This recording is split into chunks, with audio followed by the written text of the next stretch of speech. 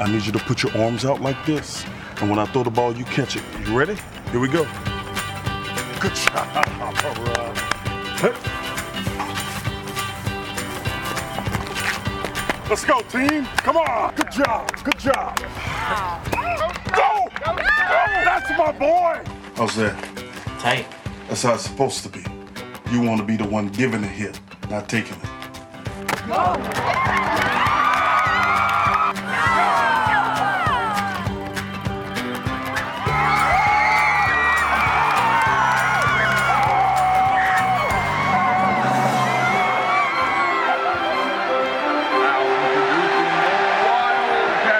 Welcome back to the National Championship.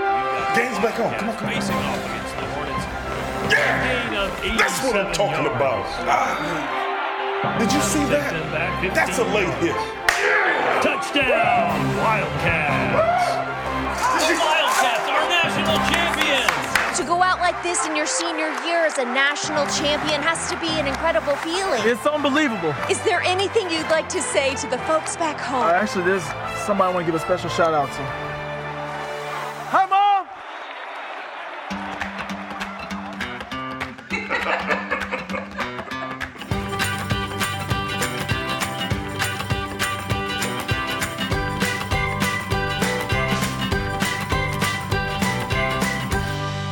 All right. Yeah, dads, if y'all haven't figured out it's Mother's Day yet, by now you're in trouble. So start coming up with a story about you were tricking her that you forgot and everything else is taken care of for the rest of the day. Okay, a couple of things as we get going here today. Love having these kids in here. And, man, she was just worshiping, wasn't she? She was loving that. You know, there's some of these things that every parent teaches every kid. You know, there's just some things that are very important. Even I knew as a brand new daddy, 17 years ago, there were certain things you had to tell them right away. Let's see if you can fill in some of these blanks, okay? See if this is don't play with your food, that's right. Don't run with scissors, yeah. Don't touch that stove, it's yeah, everyone should know that. If you can't say something nice, we all know, we all have the same parent. When crossing the road, make sure you look. Is it amazing that we learned exactly the same words? Okay, now, recently I've been teaching my kids to drive, so this might be, for some of you that have already done that. When driving, keep your hands at 10 and 2. Yeah. What about this one? Stop, drop, and roll. Now, if you're my age, that became really important in the 80s. Do y'all remember that? Like, we would stand up in the middle of the class, move away from our desk in third grade, and get on the ground and roll around. It was so important. Stop, drop, and roll. I kind of expected to be on fire at least 3 or 4 times in my life. And it's never happened. But we keep teaching it just in case, okay? These things are really important, so we teach them to all of our kids. Some of them are even life and death important. So it leads us to this question. Why, even as Christians, are we sometimes at best on the fence when it comes to making sure our kids know the most important things that they would ever know by teaching them God's Word? Words are important, aren't they? Yeah, really important. Did you know American football is played pretty much nowhere else but America, okay? I know we play some NFL games in Europe every year now. They're starting to like it, great. But most of the world does not play American football. It's played here in America. We invented it. We understand it. We love it. But if you were to take a game, even a game as important as the Super Bowl, okay, and you put that on TV at an island somewhere in Asia, but you muted the television, no commentary, no subtitles, nothing, no explanation, and they watched the entire game, they would have no idea what was going on. No idea. From the plays that are being called, flags being thrown for penalties, sometimes 6, sometimes 3, sometimes 2, sometimes 1. They would have no idea why we were scoring what we were scoring. Why in the world, in the middle of the game, did Beyonce come out and sing and dance? There would be no explanation and no understanding. They would be completely lost on what was going on. Without words, without a translation or some explanation, we don't understand what's going on. And even if we somehow, 2,000 years ago, we had been there on that hill, without any words predicted in the Old Testament, without any words that Jesus predicted and his trying to explain to his disciples what was going to happen, without the words of the letters of the New Testament after Jesus' resurrection explaining to us salvation and what had happened, if we were just there and we saw three guys on the hill being crucified, something that had happened many times before and something that happened many times after, and even if we saw it all get dark, when the middle guy died, unexplanation, we don't understand what's happening, but we would not know anything about salvation without words. Without words. Words are so important. And words have always been important. In fact, God's word has always been the most important. I hope that you believe that. And when he selected a people for himself, the Israelites, and he selected a prophet for them, Moses, one of the very first things that he had Moses tell them was how important his words were going to be for them. That they should know them, that they should listen to them, that they should speak of them to their little children, they should memorize them, and most importantly, they should obey them. And God's word, these words that are wrapped up in this book, the Bible, are the only foundation for your home and family that will never fail you. I hope that you know that. So turn with me to Deuteronomy. Miss Christina read part of this passage already for us today. Chapter 6, it's the fifth book of your Bible, so Genesis, Exodus, Leviticus, Numbers, Deuteronomy, pretty early on. I'm on page 167, if that helps. I guess it doesn't. Deuteronomy 6, today we're going to be reading verses 1 through 9. Now this is the commandment, the statutes and the rules that the Lord your God commanded me to teach you. This is Moses talking to the Israelites. That you may do them in the land to which you are going over to possess it. That you may fear the Lord your God, you and your son's son, by keeping all his statutes and his commandments, which I command you all the days of your life, and that your days may be long. Hear therefore, O Israel, and be careful to do them, that it may go well with you and that you may multiply greatly, as the Lord, the God of your fathers, has promised you in a land flowing with milk and honey. Hear, O Israel, the Lord our God, the Lord is one. You shall love the Lord your God with all your heart, with all your soul, and with all your might. And these words that I command you today shall be on your heart. You shall teach them diligently to your children, and shall talk of them when you sit in your house, and when you walk by the way, and when you lie down, and when you rise. You shall bind them as a sign on your hand, and they shall be as frontlets between your eyes. You shall write them on the doorposts of your house and on your gates. Can we pray? Father, just a short prayer. We love you and we are grateful for your word. Thank you that you did not leave us without commentary or explanation, but you have given us specific commands and rules and guidelines that we might walk in your ways for our benefit, for our salvation. Father, would your Spirit speak to us this morning as we open up your living word. Amen. One of the biggest problems in our postmodern world today is that people think our actions are not determined by our beliefs, but instead by how we feel at any given time. You no doubt are recognizing that as you look through your social media and watch the news and things like that. People have devalued objective truth. Right? That might be true for you, but it might not be true for you, which is completely ridiculous. If you try to convince me that 2 + 2 is 5, we would just laugh you out of here. But some of the stuff is that crazy that's going on around us. People have called this an instinctually stimulated generation where people prefer to feel rather than think. Yeah? And because of this, reading is becoming less and less important, and that includes the reading of the Bible. Listen to this, even some Christians are beginning to think that the Bible is not as relevant today as it once was, which goes, of course, against what the Bible says about itself, because the Bible says that God is the same yesterday, today, and forever, and his word never fails or fades away. It's crazy to think about, but Christians will actually fight to defend the Scripture and their Christian beliefs. They will get on Facebook and fight about it. They will go on politics and fight about it. They will fight for the right to worship, fight to have the Bible and prayer in school. They will fight against things that the Bible is against, like abortion. But then those same people will go into their lives and not obey and follow God's word. Isn't that silly? Living as if it was a book of suggestions rather than a clear-cut way of living that God desires from us.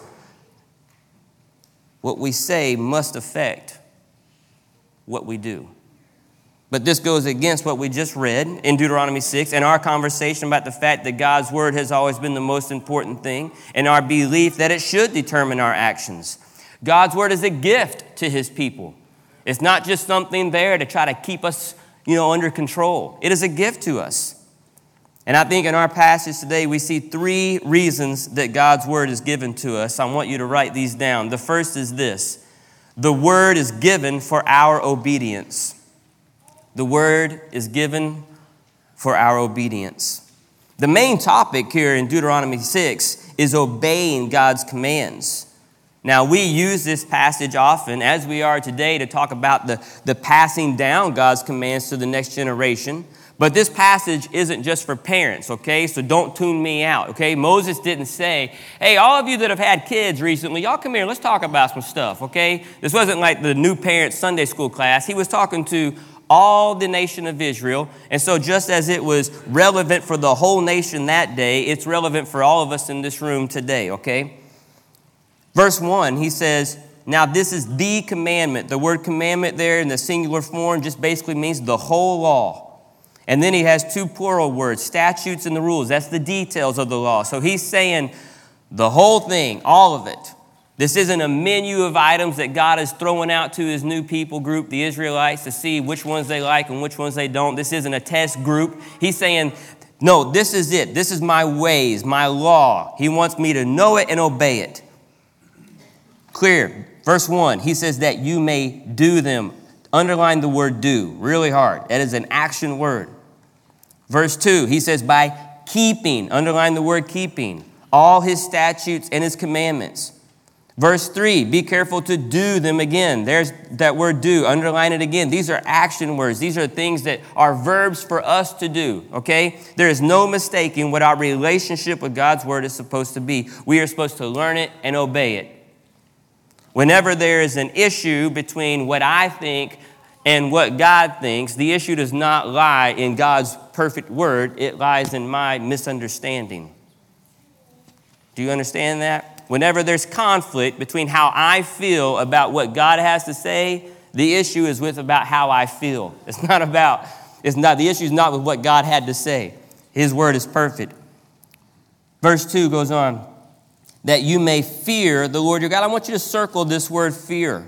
This is a very confusing word sometimes because why should I fear the God who loves me, my Father, my good Father, like we sing sometimes? And we often say that this word fear is more like the word awe or reverence, this idea that we see God in all of his greatness and bigness. There's a fear there, but also I think there is a sense that fear just means fear. I mean, even Jesus in Matthew 10, verse 28 says, do not fear those who kill the body. Kill, that's scary, okay? But cannot kill, same word, the soul. Rather fear, same word as the first fear, him who can destroy both soul and body in hell. I think it's a fear that motivates us to action. But also knowing the greatness of God, his eternal nature, his omnipotence, his omniscience, and also knowing his willingness to step out of heaven and humbly stoop down to love, forgive, and save a sinner like me. Fearing that God will motivate me to live for him and love him with all I am. I love the way the preacher and theologian Colin Smith says, he says, love God in a way that the fear of the Lord means his frown is your greatest dread and his smile your greatest delight. If I could wake up every morning thinking, God, help me today to live in a way that is pleasing to you, that my greatest fear would be your frown, but my greatest delight would be your smile. Man, I love that. Know God's word. Be careful to do God's word. That's the first thing. The word is given for our obedience. The second reason is this. The word is given for our benefit. Look at verse 3. keeping all his statutes and his commandments, that your days may be long. Underline that. That's a benefit. That your days may be long. He also says, be careful to do them, that it may go well with you, and that you may multiply greatly. God is laying it out for his new people here, the Israelites. He's saying, I'm God, you're the people. I created you. I know what's best for you. I love you. These are my ways. You should follow them if you want the best outcome in every area of your life. He was laying it out for them. This is the way. And they, just like us, for whatever reason, we have to test the waters and see, I wonder if I might know better than God in this situation today. How many times have we done that? And then we go, oh, yeah, I don't. And then I have to turn around and go back to what he said to begin with. How much stress would I have saved my life? How many problems would I have saved in my life if I would have just listened to him to begin with? We find the same kind of warning or example in the book of James, close to the end of your Bible. James chapter 1, verse 22 says this, but be doers of the word and not hearers only, deceiving yourselves. For if anyone is a hearer of the word and not a doer, he is like a man who looks intently at his natural face in a mirror. For he looks at himself and goes away at once, forgets what he was like. But the one who looks into the perfect law, the law of liberty, and perseveres, being no hearer who forgets, but a doer who acts, he will be blessed in his doing. You might want to write that down, James 1, and go back later and underline, blessed in his doing, blessed in his doing. Obedience to God's word equals blessing. Disobedience to God's word equals cursing. You can find that theme throughout all of Scripture, cover to cover. Another benefit that we receive from God's word is that his word sustains us in hard seasons. Psalm 119, verse 92 says, if your law had not been my delight, I would have perished in my affliction. If your law had not been my delight, I would have perished in my affliction. Have you ever been at such a low point in your life that you didn't know if you could go on? So did the psalmist who wrote that. But the word of God sustained him even in the hardest and darkest times in his life. Because he knew God's word, because he longed for God's word, because God's word was written on his heart, it sustained him in those most difficult times of his life. Now, let me say this about hard times and affliction also, because I think this is encouragement. Most of the time when we think about hard times and affliction, we think about things that have happened to us that were out of our control. Cancer diagnosis, the loss of a loved one, infertility troubles, loss of a job. And this psalm absolutely is one to hang on to when those times come, because God's word will sustain during those seasons. But can I say this? God's word will also sustain us in difficult seasons brought on by our own sin. As Christians, we are not going to hit this perfect every time. It's a really hard thing.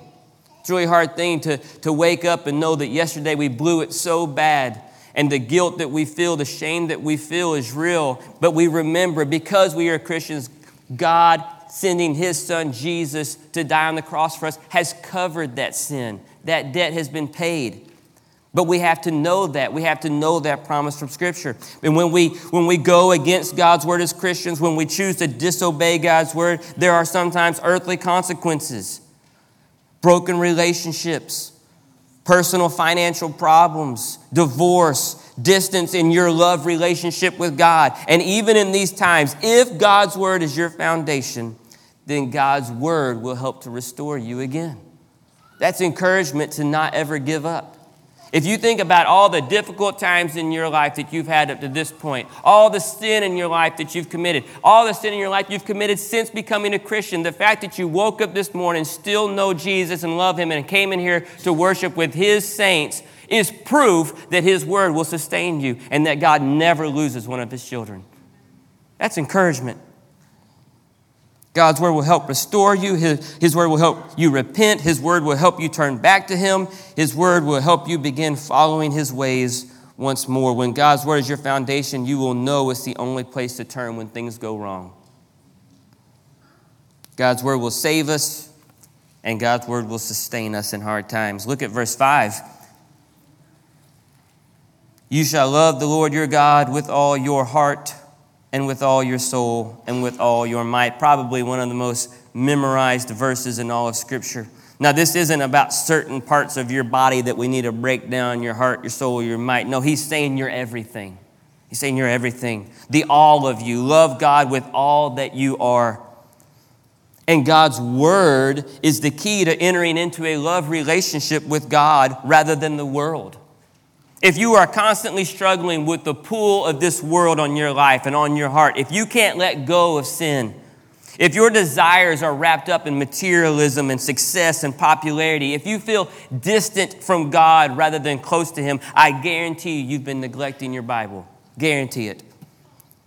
Love the Lord God with all your heart, with all your soul, with all your might. Jesus in the book of Matthew called this what? The great and first commandment.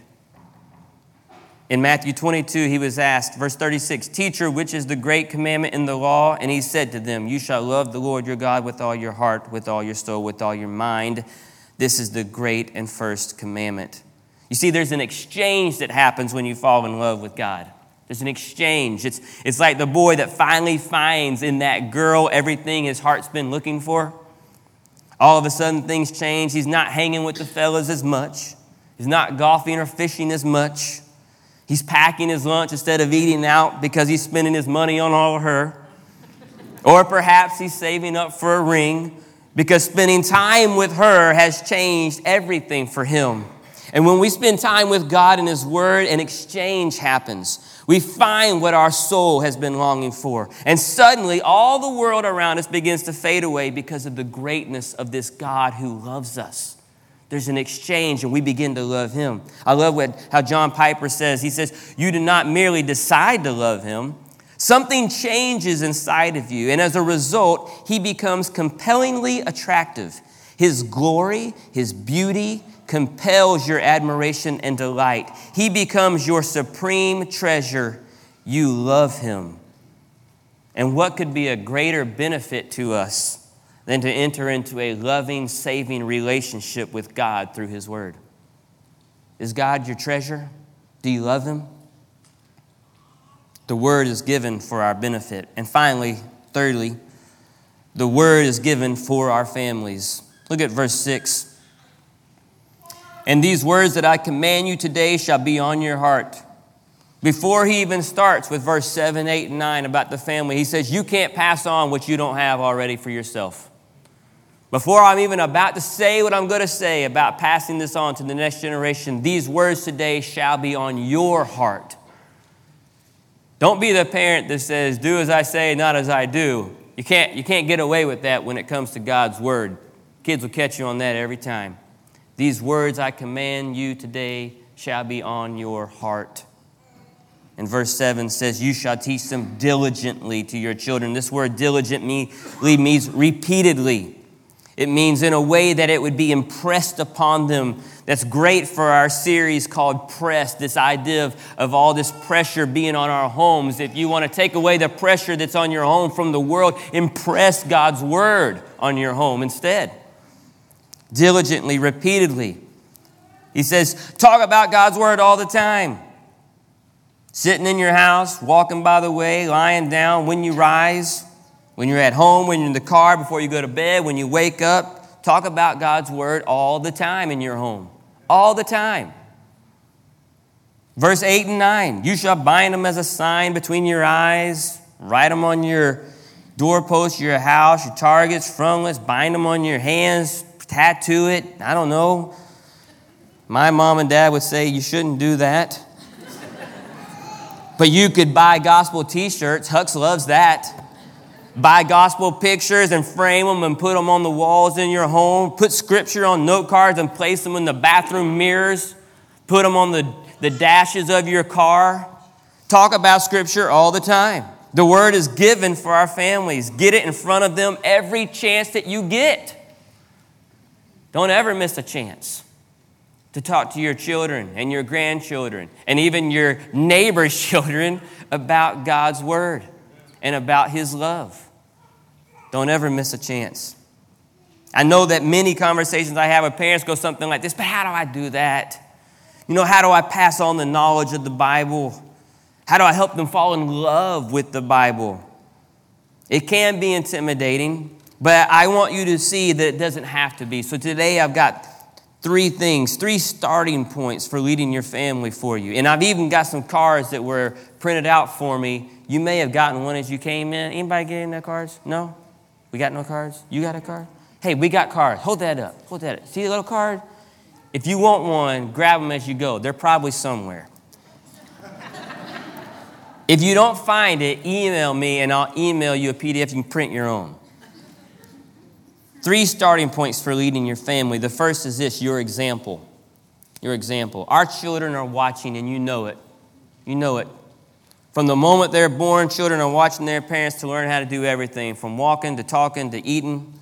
Children learn more from their parents than their parents probably realize. Can you think of 2 or 3 things that you know you learned from your parents? Way you act, decisions you make, teams you root for, all from mom and dad? Without a doubt. While we're called to teach the Word of God to our children, we must always take great care to actually live out our faith in front of them as well. I love what Charles Spurgeon says. He says, train up a child in the way he should go, but be sure you go that way too. Okay? You can't say, I hope that they grow up to do everything God's Word says, even though I'm running as far away from that as I possibly can. No. Your kids are watching you, and they're going to do what we do. So let your actions match your words. When you sin, model repentance. When they sin, model grace. When you eat, model prayer. When you're in traffic, model patience, self-control. When you're worried, model dependence on God. And they will catch on to these things from your example. You are going to have countless opportunities up until a certain point, and then those opportunities begin to disappear as they grow older. Take every opportunity you get. The second starting point is your devotion. Many people have said you can't give someone what you don't have. That's what we just read in our passage today. That before we even get to verse 7 and verse 6, it says, love the Lord God with all your heart, with all your soul, with all your might, and these words I command you today shall be on your heart. Before parents can teach the word to their children, they have to have a love for God and His word in their own heart. They have to delight in His commands. Then they lead their children to do the same. So one of the greatest starting points for you when passing this down to the next generation is your own devotion. When you begin your day, when you wake up, when your feet hit the floor, you need to learn to delight in the Word of God. You need to enjoy being in the Lord's presence. Devote yourself to prayer. My brother and I tell the story all the time. It is a vivid image in my head that when I would come downstairs early, if I happened to wake up enough time, I would catch my father, knees on the ground, facing the blue chair, crying out to God for whatever it is. No doubt praying for us, praying for our family, praying for his church as he was a pastor. Never forget that example. Because of his devotion, that was a great example for me. There's also a practical side to this, because if you'll have your time in God's Word in the morning, it really helps passing it on to the next generation. There's automatically something to talk about today. I don't have to think, what should I tell them? What verse should I turn to? No, guys, let me tell you what I read in God's Word this morning. Let me tell you my big takeaway this morning. What do you think about that? And ask them questions. That is simple. I don't need to be a Bible scholar to do that. All I got to do is read one chapter, give myself one big takeaway, and then talk about that one big takeaway with Braxton and Ainsley sometime in that day. Maybe it's around dinner. That never happens for me anymore. But maybe it's right before bed. Maybe it's in the car ride somewhere on our way to golf or dance or whatever it is. I can quickly say, let me tell you what I learned today about God and His love for me. That's easy. I don't even need a plan. I don't need a book to tell me how to do that. It starts with my own devotion. The third thing is this, your testimony. Just as your devotion time can encourage the rest of your family, your own testimony can. Now you're like, I ain't telling my kids my testimony. I think you should. Okay? I think you should. Do your kids know your testimony? Do your kids know the story of you going from sinner, hopeless, on his way to hell, to chosen child of God on his way to heaven? Do your children know the details behind that story? Do your children know the people that played a role in your life to help you get to that point? Do your children know some of the important verses that you memorized and that you learned that taught you about God's forgiveness for your sin and your need for a Savior? Do your children know about some of the stories where God was faithful to you along that journey and how He provided for you? Does He know about how He gave you peace in your life because of the forgiveness of your sins and you were able to move on past those because you knew that He had restored you? Do your kids know these things? Share about all of this stuff with them. The ways that the Lord has grown you. When we tell our kids how the Lord saved us from our sin and gave us new life, we invite them to celebrate salvation with us, and we provide for them a personal example of the power of the gospel.